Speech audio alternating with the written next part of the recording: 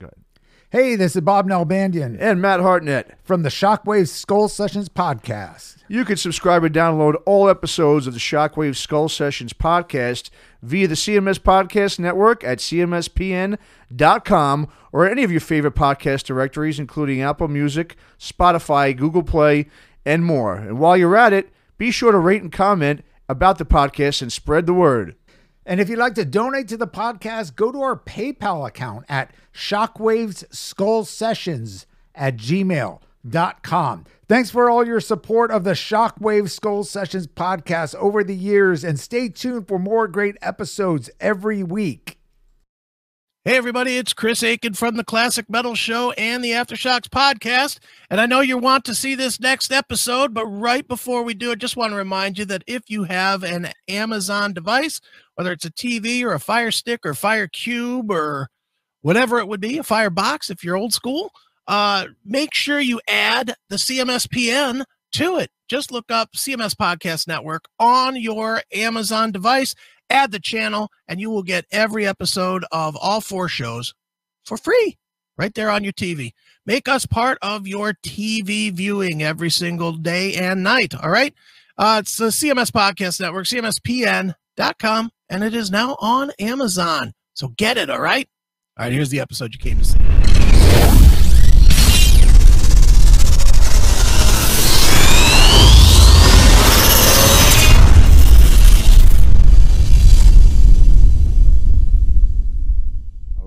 All right, here we go. Shockwave Skull Sessions, episode number 116. Of course, we got the Armenian maven of metal himself, the creator of the Shockwave Skull Sessions podcast, Mr. Bob Nalbandian. Bob, what's happening? How you doing? I'm doing good. I'll never live that down. You never will. I know. And of course, we got with us, I guess, today, author and journalist who's been in the hard rock and metal genre, man, for decades now. He's co-authored one of the best, I think, comprehensive metal books out there called Louder Than Hell. And he's also co-authored books from Scott Ian, Al Jurgensen from Ministry, Roger Moret from Agnostic Front, talking about Mr. John Wiederhorn. John, how you doing, man? Thanks for coming on. Doing good. Thanks for having me. Awesome, man. Yeah, well, we'll get into it, John, right away. I mean, you're here to talk about your new podcast, Backstage, The Devil in Metal. Mm-hmm. You got an episode, looks like every Friday it comes out, 12 in total, I believe, correct? Yep. That you're doing for this? We're on, up to episode 3. Episode 4 debuts this Friday. Yeah. Crazy. And yeah, it's great, man. I mean, I've listened to the episode so far. I'm really enjoyed it a lot. I think it's a great, idea you came up with this podcast. But I guess just to start off, I guess just tell us about, what made you, do Backstage and how the idea for this came to fruition at this time. Well, it's interesting. I did Louder Than Hell about 10 years ago, and I had a great experience doing that book, which it was really an oral history of metal from the 60s to the early 2000s, told through the voices of all the different musicians from the different genres. So it's an oral history, very little opinion in there from me. And one of the coolest parts I thought about it was the great stories that I got from the different musicians, not just, we formed in a garage that was downtown from where I used to work, and blah blah blah. Because all bands kind of form more or less in the same way, unless there's an exceptional story. But what I thought was really cool was the stories of what happened once they made a name for themselves, or as they were trying to make a name for themselves, or how they were surviving, where they were sleeping, what they were driving in, and if there were accidents in the on the way, and just what the metal lifestyle is like for a touring, traveling. Not magician, musician. Hard word there. So, years later, I kind of wanted to revisit some of that territory, but I'd already told this history thing. So I thought it would be cool to do a book that just examined individual aspects of metal, especially the metal culture and lifestyle, like looking at the parties backstage, or looking at the frenzied road trips, or the Spinal Tap like experiences, all this stuff. So I chronicled all that in a book called Raising Hell: Backstage Tales from the Lives of Metal Legends. And I did that for a company called Diversion Books. And lo and behold, that came out in 2020, early 2020, before everything collapsed in the world.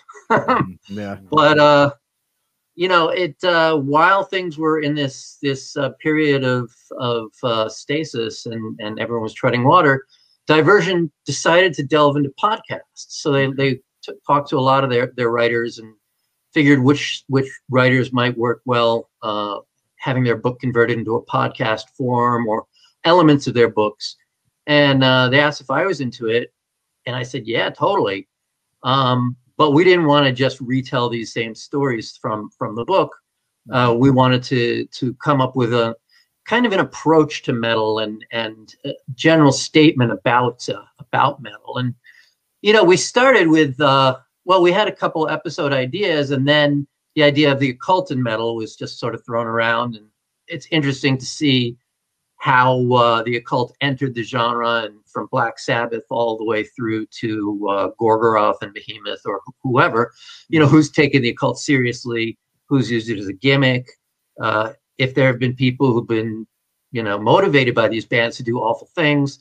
And then playing around with it a bit, we came up with the name The Devil in Metal. Now, I thought that would just be for like those first couple episodes, but they thought it'd be a good kind of title with an overarching theme to the whole series. So in a kind of tongue-in-cheek way, we kind of said, yeah, this is the devil music, man. You know, everyone says metal is the devil music, and you know, don't listen to it or you're gonna go to hell. So we thought, well, what's all, you know, embracing about metal that accompanies these conservative ideas of evil and you know, malfeasance or whatever. And you know, we came up with a lot of these topics that are also addressed in Raising Hell, but the idea of drinking, you know, in excess, and the crazy stories, both good and bad, that accompany that, and the people who've gotten in trouble, you know, going that route. Came up with a chapter on the treatment of women in metal, not musicians exclusively, but you know, I mean, every dude who plays in a band's fantasy is to hook up with chicks. Sure. And it's you know, ever since the days of, you know, I guess Zeppelin, you know, that was an aim for all these guys. Elvis, yeah, that's true. The Beatles. So it's funny because right now it's kind of like you don't want to even say that because of the Me Too movement, which I'm totally in favor of, and I think it's terrible for people to take advantage of you know, well, unconsenting people. But when it's a consensual relationship, I don't see anything wrong with it, and everything goes. And a lot of dudes I talked to for the episode that airs on Friday seem to feel the same way, and have some really great and wild stories from the members of Van Halen in the early days of you know, picking up chicks on the road, and Diamond Dave looking out in the audience and pointing to the girls that he wanted to come backstage afterwards, to Dave Windor from Monster Magnet, who's just this self-effacing hell machine of great stories. And you know, he told some really funny anecdotes, and you know, lived rock and roll the fullest. Like, he's all about, you know, the sex, and was about the drugs and the drinking until it got too out of hand, and like so many people, he had to cut that out of the diet. But yeah, I mean, you know, there's all these factors that people think metal encompasses, so we really want to dive into them without throwing anyone under the bus or you know, making light of serious issues. I have a whole episode about heroin in metal, which was hard to address because, you know, a lot of really great musicians have died from it, and it's nothing to trifle with. And you know, like Lemmy said, you know, Lemmy from Motorhead obviously said the one drug he's glad he never ever messed with his heroin, and if he did, he'd be an idiot. And Ozzy said he'd be dead if he ever did heroin. So, but for those who survive it, they, you know, in addition to being able to tell all these horrible stories of being strung out and vomiting, you know, in the backstage club in some divey place, or shooting up in a dirty bathroom, they also have, a lot of them, these wild stories of, you know, what they did when they were in desperate need of heroin, or what happened while they were trying to score, or you know, what a particular trip was like while they were on stage, if it was not a trip, you know, if they were strung out and shooting up. So people like Al Jurgensen, who's one of the funniest guys who's ever lived, super smart dude. and Dave Navarro from Jane's Addiction all had really, really interesting takes on their experiences. And having survived those years, those decades, you know, they were able to look back at it and say, don't try this at home, but I've got some stories to tell. Sure. Yeah. Now the interviews you've done, I mean, were these interviews that you had done previously, or did you do them specifically for this podcast? A lot of them were done specifically for the podcast. Okay. I came up with the specific ideas. I nailed down who I wanted to talk to. And then I went back into my archives and, you know, said, well, I've gotten stories about this stuff before because they're kind of tropes of metal.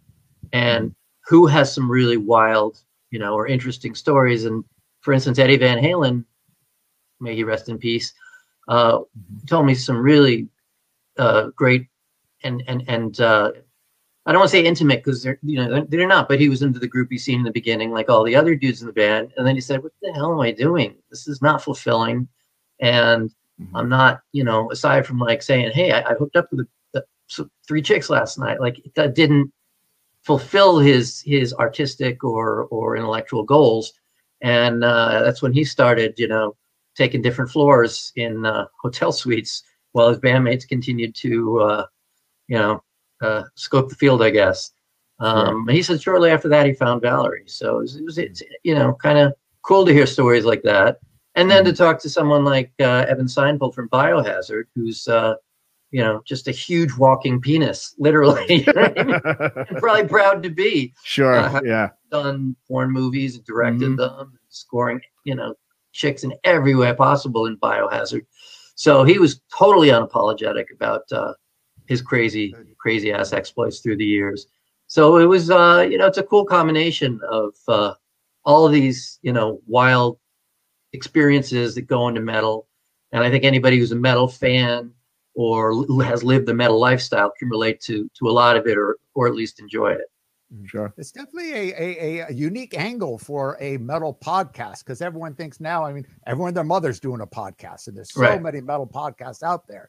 But, you know, after, you know, hearing what this is about, you know, the sex, the drugs, the occult, and, you know, was a lot of it based in the 80s. The you know, the genre I grew, you know, even back in the 70s, I kind of, you know, grew up in that era when I was a young kid, but my whole, you know, later teenage and in my 20s, you know, I lived that life. I was in Hollywood. I was a part of that whole LA metal scene. And so for me, I love the honesty approach of it. And as you said, you know, yeah, nowadays it's frowned upon and this and that, but this is how it was back then. And the artists are being honest about it. And let's face it, you know, everyone says about, oh, it's so misogynist and all this kind of stuff, but the women were into it. You know, I've talked to a lot of the women and the groupies that, you know, from back then, you know, I talk to them now, you know, that I've known, and they said, you know, I don't regret anything. Those were the best times of my life. So, and some of them were really smart girls, you know. Absolutely. I mean, they were stupid dudes and they were dumb chicks, but there were also some really smart people just living out their fantasies and having a good time. Sure. So yeah. I like the fact that you get into that, and you know, the other thing that's so funny, because, you know, I'm thinking about kids nowadays, you know, millennials or even, you know, pre that, before, you know, that grew up in, you know, whatever, through the 90s and stuff. They don't realize the impact of the, you know, bands like Venom and these satanic bands. I remember when that In League of Satan single just came out. You know, I read about them in the first issue of Kerrang, and I got it as, you know, a 14, 15-year-old kid, if that, and it just scared the bejesus out of me. I was like, whoa, this is like, I shouldn't be listening. I had to listen to my headphones because you know, my mom ever heard me hearing that, she would have put me in an insane asylum. I mean, that's how the occult, but people nowadays, you know, you hear Cannibal Corpse and all, I mean, now it's silly. You know, you listen to Venom or even early Slayer, you know, that was considered silly, but you know, you go back to the PMRC and all the crazy shit that was going on during then, particularly about the occult. You know, of course, the whole rock and roll lifestyle, the sex and this, that, but the occult was such a big thing. And it was like, you know, these bands are, if you listen to this, you're going to hell, you know, you're a Satanist and all this kind of stuff. So, you know, well, there was that era where there was the Satanic Panic in the 80s. Sure. And, you know, it came because we were from pretty much the same generation. Our parents didn't know what metal was. They barely knew what rock and roll was. And if you grew up in the 50s or the 40s, even the 60s, the early 60s, you had these certain ideas of how people behaved and how money was made and how society interacted. And it wasn't all about rebellion, and it wasn't all about free love. And these ideas scared the shit out of parents, So they had to blame these loose morals and this aberrant behavior on something. So the church said, well, it's got to be Satan. It's got to be the devil that's gotten into this music and is controlling these kids. And it all happened like with this culture at the same time, where you had, Anton Szandor LaVey was running the Church of Satan and getting pretty popular. People like Sammy Davis Jr. were, out of curiosity, were joining, and a lot of intellectual people were having what do they call those parties where you put your key in a bowl, some parties, and then this swapping thing where and big cocaine parties. And so there was this decadent lifestyle that was going around, and people had an interest in the occult because it was just like another thing out there. Like Rosemary's Baby was huge, and The Exorcist, and then the explosion of that caused every other horror movie to tackle that. Speaking of which, do I look like some zombie ghost figure? Because I can dim a light if I look too fucking pale in this thing. No, man, you look fine. Yeah. All right. For me, the screen looks like shit. But okay, not that I care, but we can adjust the color out. Yeah. So it was this introduction to this whole lifestyle and this whole culture that Black Sabbath kind of brought to the world. And you had groups like Black Sabbath and Coven and Pentagram on a lower level. And Deep Purple were pretty big, and Ritchie Blackmore's Rainbow, and there was this mysticism that came along with Zeppelin too, and his interest in the unknown. And then once you had metal, people started saying, well, metal is great because it's surprising and it's shocking and it ups the ante. But if you're going to keep doing that, you got to keep making it more extreme. And if you want to do stuff that's about the occult, Slayer can't just say, oh, there was a hooded figure at the foot of my bed and he pointed at me and said, you had better watch out or evil will become of you. So they write Hell Awaits and have these crazy ass demons on the cover pulling these dudes' intestines out. And that kind of crap blew me away in high school. I was like, oh, this is so sick. This is great. So for me, it's just been this like journey to just discover the more outrageous and extreme style of entertainment within this genre. And then I guess you stop when you've taken it as far as you can enjoy it. Because I love some death metal, I love black metal. Just because when I grew up, thrash is always really the music that's closest to my heart.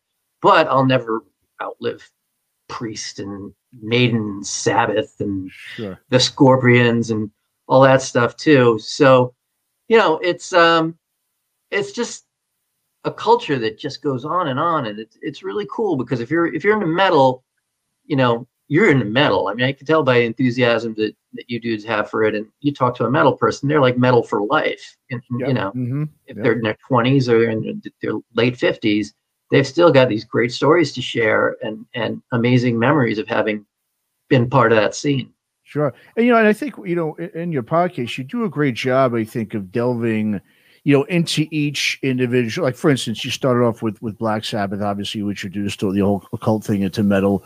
Then, of course, you got more into, talking about Venom when Venom wanted to take it a notch up. And then, of course, you get into, like you're talking about, death metal and black metal, where it became like that whole one-upsmanship, who was going to be more evil, Right.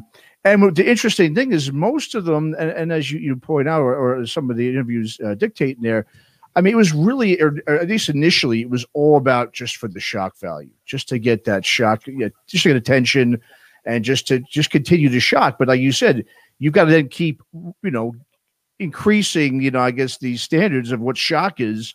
And it's funny because I'm not funny, but it's sad, I should say, that it eventually came to effect, the point where, at least in black metal, you had, Varg, committing murders, and, you had the Ricky Cassos of the world, the Say You Love Satan thing going on. So it did then started, taking, of course, this is a serious thing. I guess kids are listening and are actually going out and doing certain acts that maybe, I'm sure, like you said, these bands weren't really trying to, you know, promote that. They were just promoting the whole shock and everything.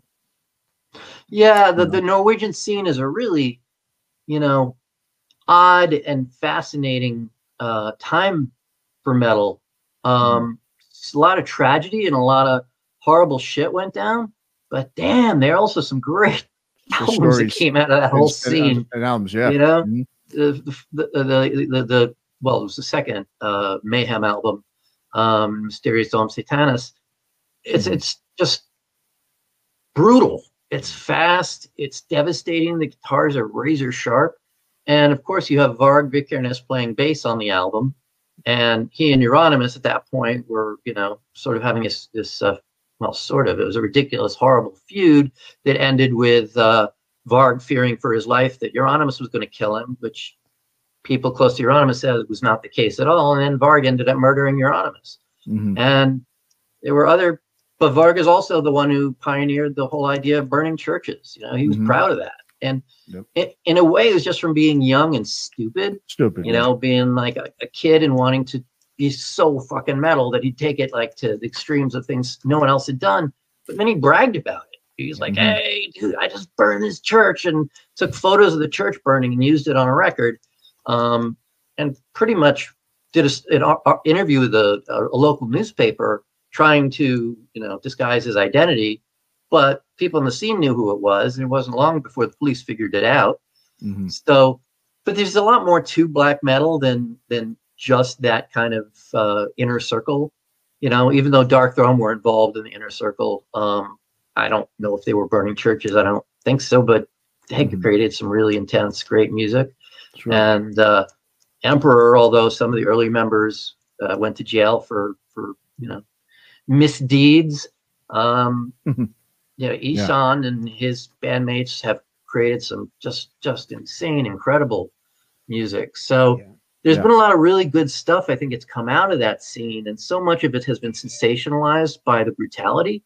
But you can't write off the brutality, because that was so part and parcel of what made it that next level shit. I mean, just totally next level. Like, I mean, God, I was listening to Venom and Slayer. I thought Slayer were for real, and was disappointed kind of to find out that it was all, you know, all for fun. Back then, you can't get any more extreme than this, you know. And this is as extreme as it's ever going to get. I had that same experience where I talk about it in the second episode. I'm sitting there in a record store looking at black metal, going and listening to it, because the record guy in the record store let me play it. I'm like, oh my God, they drink the vomit of the priest. This is the most insane shit I've ever heard. And it's not super tight, and it's not, you know, it's silly, honestly. And not to knock the musicianship, some of those Scandinavian musicians are some of the top at their game. But, you know, and Jonas Åkerlund, who directed Lords of Chaos, a friend of mine, he did a fantastic job. And it shows that he was in Bathory, right? He was the original drummer. Bathory. Yeah, that's so cool. I love that.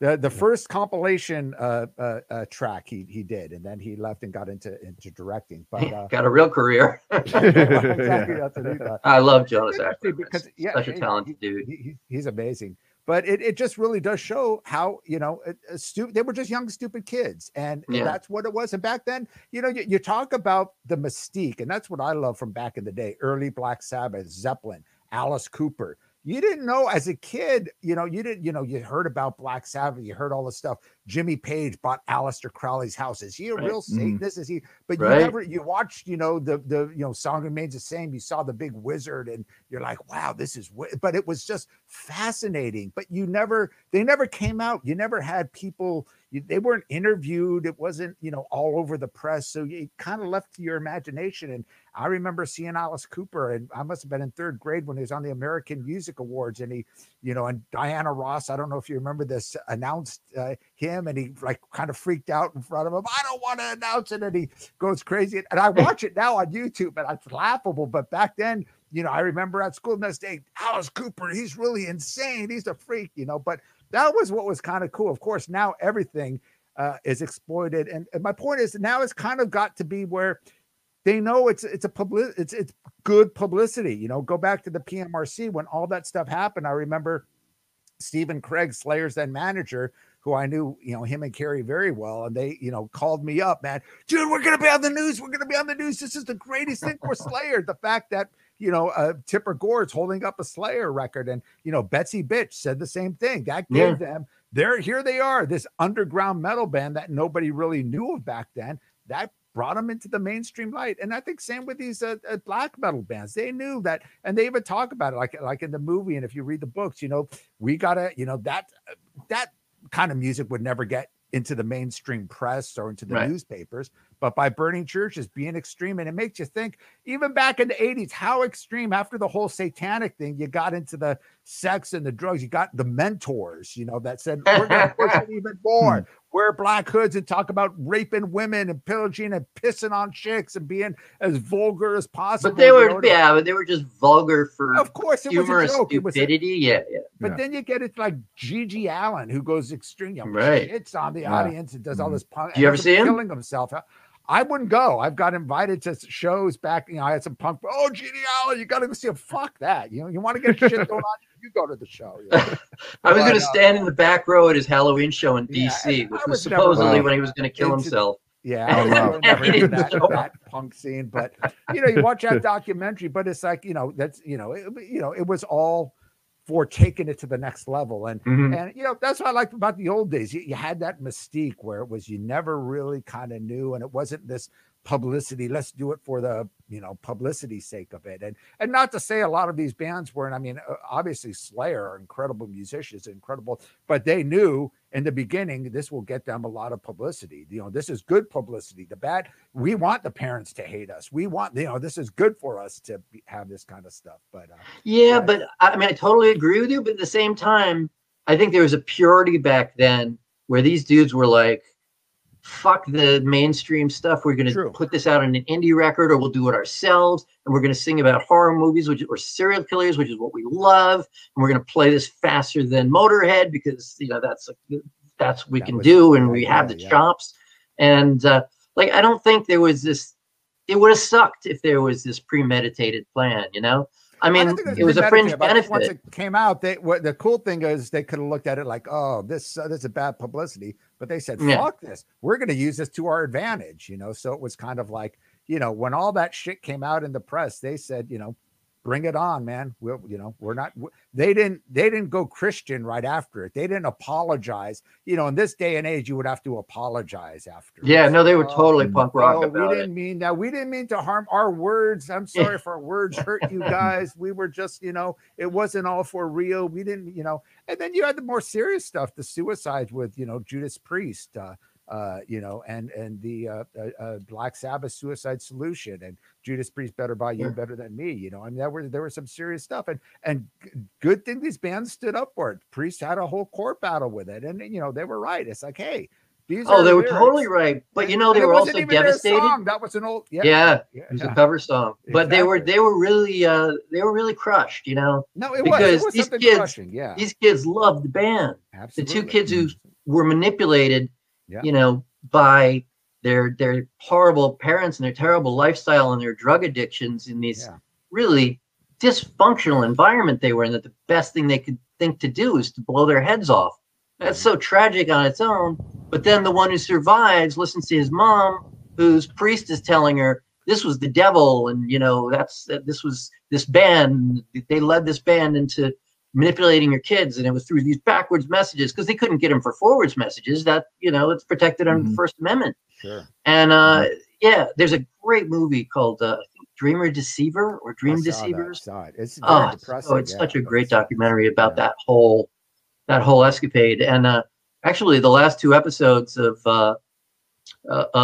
Backstaged are going to be a story about Priest, but mostly through the eyes of Rob Halford, from the beginning of his life all the way up to the present day.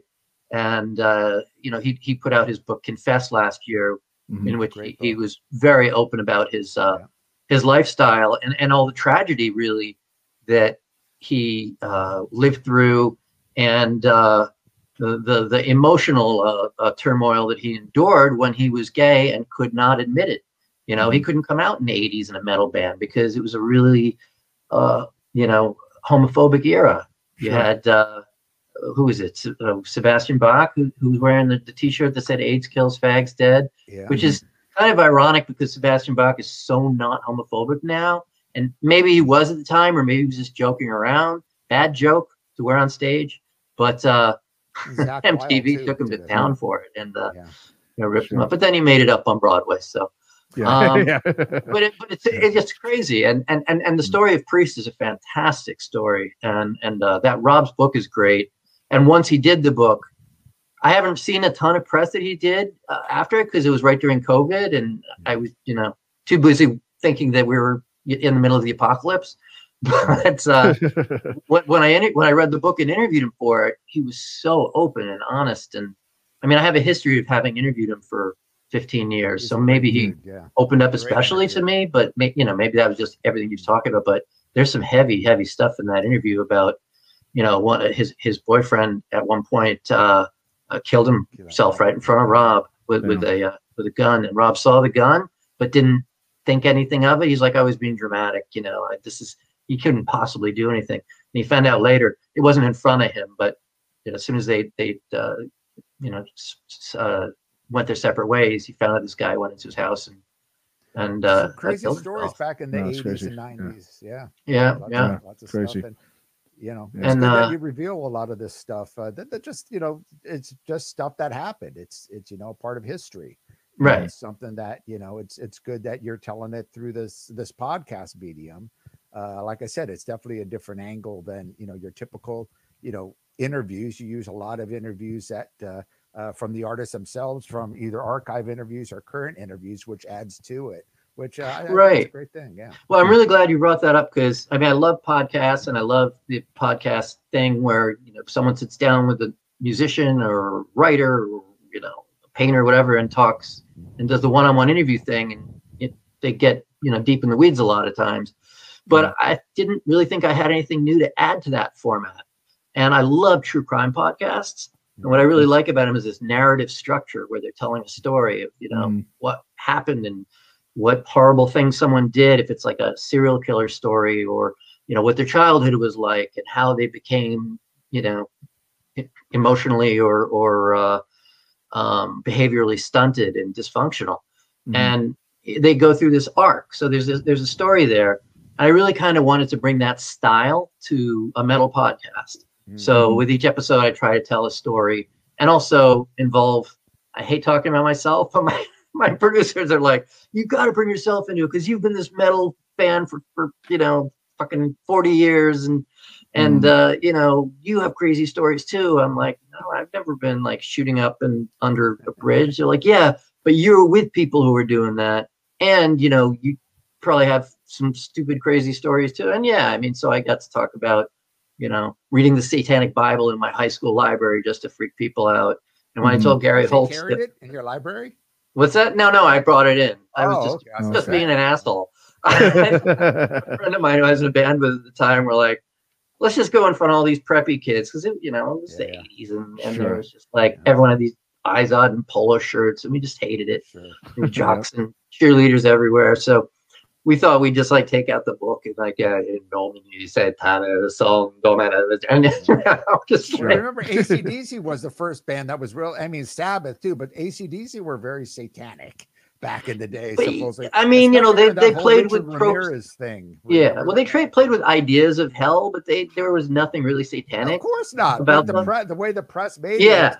Because I remember wearing an AC/DC shirt back in the day, and then after Back in Black, once it became big, then you said all the preppies and everything. Everyone's getting into AC/DC. Yeah. Oh my God, AC/DC spreading the word of the devil to the Well, it's kind of, Well, and the runway models, in the 90s were running around with Motorhead t-shirts on and stuff. I'm like skinny, like heroin chic girls. I'm like, oh man, really? I once asked Lemmy about that. He's like, this is fucking great. I just get to sell more shirts that way. Nice. Well, you got the merchandise money. It is interesting now, though, because you really do see satanic imagery. I mean, everywhere. I mean, society really has become desensitized to it over the last couple of decades. I mean, look at even in pop music, you had that whole thing that happened with like Lil Nas X and Nike with the shoe. You had the Kardashians are wearing Death Angel and Slayer t-shirts now. I mean, there's very little. Absolutely. It's there's like not really that shock obviously anymore when it comes to satanic imagery. In fact, it's probably the opposite, where now Christianity's become sort of the new Satanism, where it's like, it's like roles have kind of been reversed in sort of in a way. Well, I mean, geez, look at what these people are accusing regular God-fearing Americans. They don't need to be God-fearing, but like these people like QAnon. I mean, that's lunacy in my book. I hope I don't lose listeners that way. But when you have people like Marjorie Taylor Greene talking about, Jews causing space lasers to light the light fire to the trees in California, like that's some like science fiction crap. It's definitely a weird. Yeah, it's it's just, I think the whole environment, like I said, where like I'll give like example, like even a guy like Frankie Palmieri, a singer of the band Immure. I mean, yeah, he's made a song, I think, about someone shooting up a school or something like that, which because there's all the school shootings going on. And I mean, he got hammered to death by these local newspapers in like Houston. And I mean, just coming to go off. I mean, they're not even there to interview him. It's really just to kind of lecture him. And, I'm looking at his lyrics and I'm like, what? I've seen worse lyrics in death metal songs and black metal songs. You know what I mean? Didn't Neil Young write a song about a shooting in Ohio 50 years ago? Yeah, that's right. That would have been one of his. Or dead in Ohio. Right? Yeah. He never got shit for that, but yeah. But remember Slayer's most famous and arguably best song, "Angel of Death." They were crucified when it came out. Like they were totally torn apart for writing a song about Joseph Mengele. And it's a brutal, brutal song about, a horrific subject. But they didn't embrace, and that's where I draw the line. Like they told this horror story, a historical horror story, through the lens of stuff that really happened in a very realistic way. And a lot of the Jewish community lost their minds because it seemed, when you're screaming "Angel of Death" and it's about Joseph Mengele, it could be misinterpreted as being something where, these guys are singing his praises. But, then you do get, NSBM or these artists that hate a particular group, not like just a general hate of Christianity or organized religion or whatever. But I mean, people can like what they want musically, and thank God for the First Amendment. But where I draw the line as to what I'll listen to is, where you have these hateful individuals like Varg Vikernes and, who's a total neo-Nazi shithead. Like, don't even want to talk about him because he's like such a waste of space. But then that's where they're wasting, to me, that's where it's just not art anymore. It's not music. It's just hate. Sure. Yeah, no, that's a good point, actually. Yeah, there is a line to draw there where if you cross a certain, line, it's like, you're not, it's not so much, like you said, it's not so much art anymore. It's become something, deeper or bigger or worse than, beyond art, where it becomes more of an actionable type of thing. But, just getting real quick, John, back to the podcast thing, I mean, because you're a guy, I mean, you've been a journalist now for years. I mean, do you see, the podcast world, is that becoming sort of the new way for journalism? Because to me, what I see with a lot of, like with metal fans, whether they're, younger generation of metal fans, or even, people our age, the old school metal fans, I mean, no one really likes to read anymore. I've noticed. I mean, I do. I still love reading, but everyone wants it sort of told to them. And just like, you see such a rise with the auditory books too. Everyone likes to just kind of be in their car and put that on and let it be dictated to them and have the authors talk to them. I mean, as a guy who's been doing this now, I mean, do you see that this is probably the at least for now, the modern way of journalism? Is something you're going to probably do more of to do more of these sort of series like you're doing with Backstage? Well, I really enjoy doing it. And, the reception so far has been really much better than I could have hoped for. I'm really excited that there has been this reaction to it. It's funny, you do an article for a magazine, and I wrote for magazines for decades, and I loved interviewing some of these bands. And when I was 14, if I could have imagined going to California and spending 2 days with Slayer, I would have been shitting myself with happiness. Yeah. I mean, it didn't make me rich, but it was a pretty awesome thing to do. Yeah. But I think to a large extent, musicians and writers are now in that kind of same boat where, you know, it used to be something that if you worked really, really hard at it and you were good and you got the right breaks, then you could make a living and you could have a following. And if you're a band, you could have all the chicks, not so much the writers. But, you know, it's a changed world. The whole digital environment has totally changed the music scene, obviously, not saying anything anyone doesn't know. But bands don't make money from selling records anymore. And they used to make most of their money selling records. And then they'd tour and lose money. And now it's the opposite, where they've had to find ways to tour in an economically viable way. And some of that's been, it's funny because some of that has happened because of technology. Like they've been able to do things with technology that's a lot cheaper now than the type of special effects they might have tried pulling off, you know, when Alice Cooper was shooting himself out of a cannon or whatever.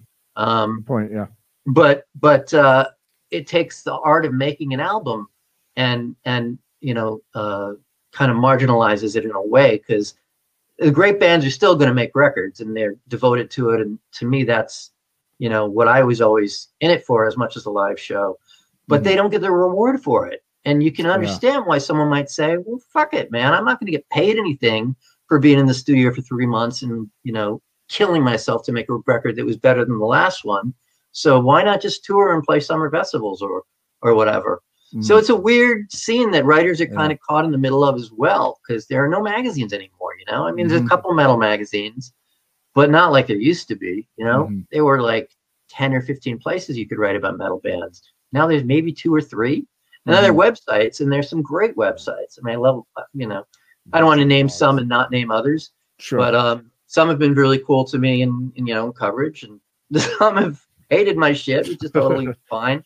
But it's that other outlet where writers have like scrambled to, and unfortunately there's not the kind of money there that there used to be in magazines when there was, you know, a lot of money floating around and people were selling huge advertisement. Oh yeah, photographers got totally fucked. They used to, oh god, these guys used to make, the good ones, the really good ones, could make a lot of money on these photo shoots. All those guys, sure. Bands, and as Lilsour did.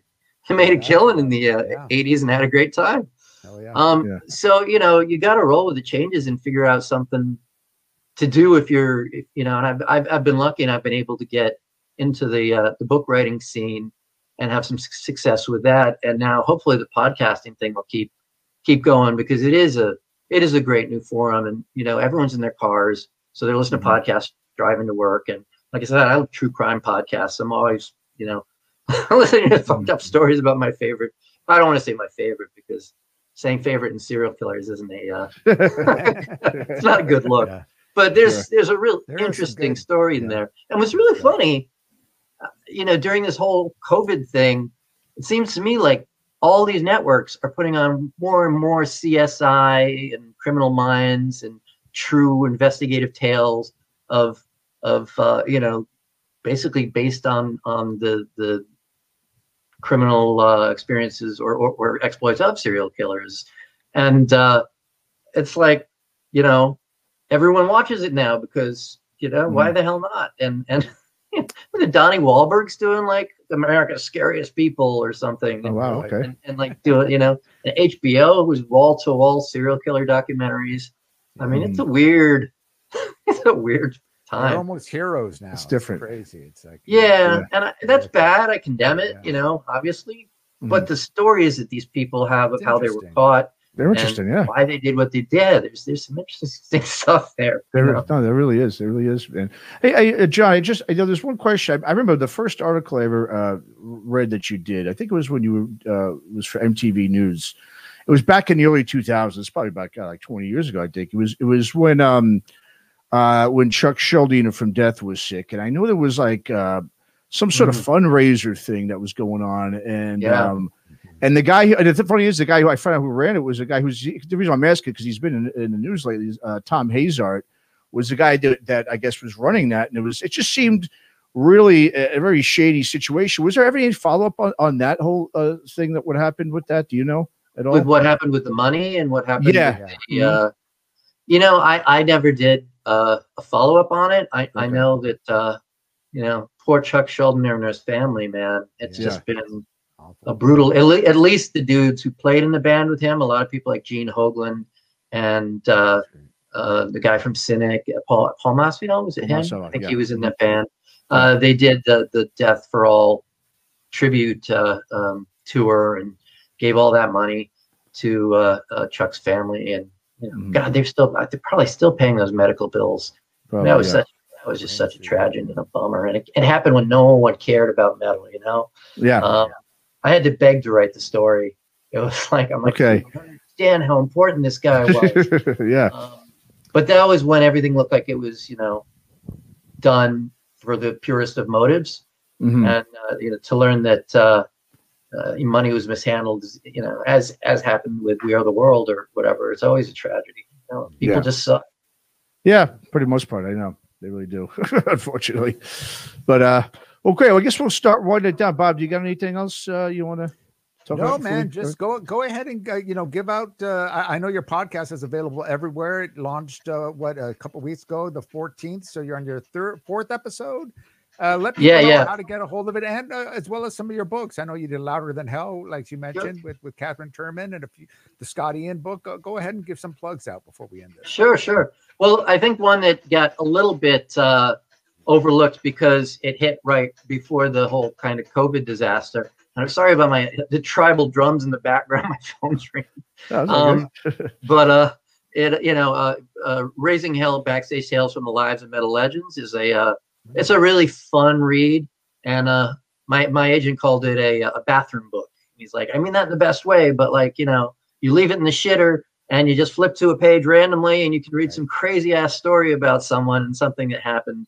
Nice. And what was cool about doing that book is I already kind of knew who had great stories to tell about, falling off stage or getting in gang fights or, being in these ridiculous Pantera style drinking and destruction escapades, or who had heroin stories, who had alcohol stories, with puke stories. So I reached out and cherry picked people who I knew would give me great quotes. And then there's some fucking maniacs, like King. Do you know King Fowley? King Fowley? Yeah. Sure. Not Kim Fowley or King? No, King. Is it King? Am I screwing up his name? Kim Fowley was the Runaways. With the Runaways. No, King. Yeah. There is a guy that goes by the name of King Fowley. It's King Fowley. Okay. No, King Fowley is a different guy. No, he's in a band. Yeah. He's in a thrash metal band from the 80s. Exactly. Going, and God bless him for it. Yeah. But he had this insane, really, he gratuitously sexual, messed up groupie stories that he was so excited to tell. Oh, Kim Fowley, yeah. King, yeah. Oh, King.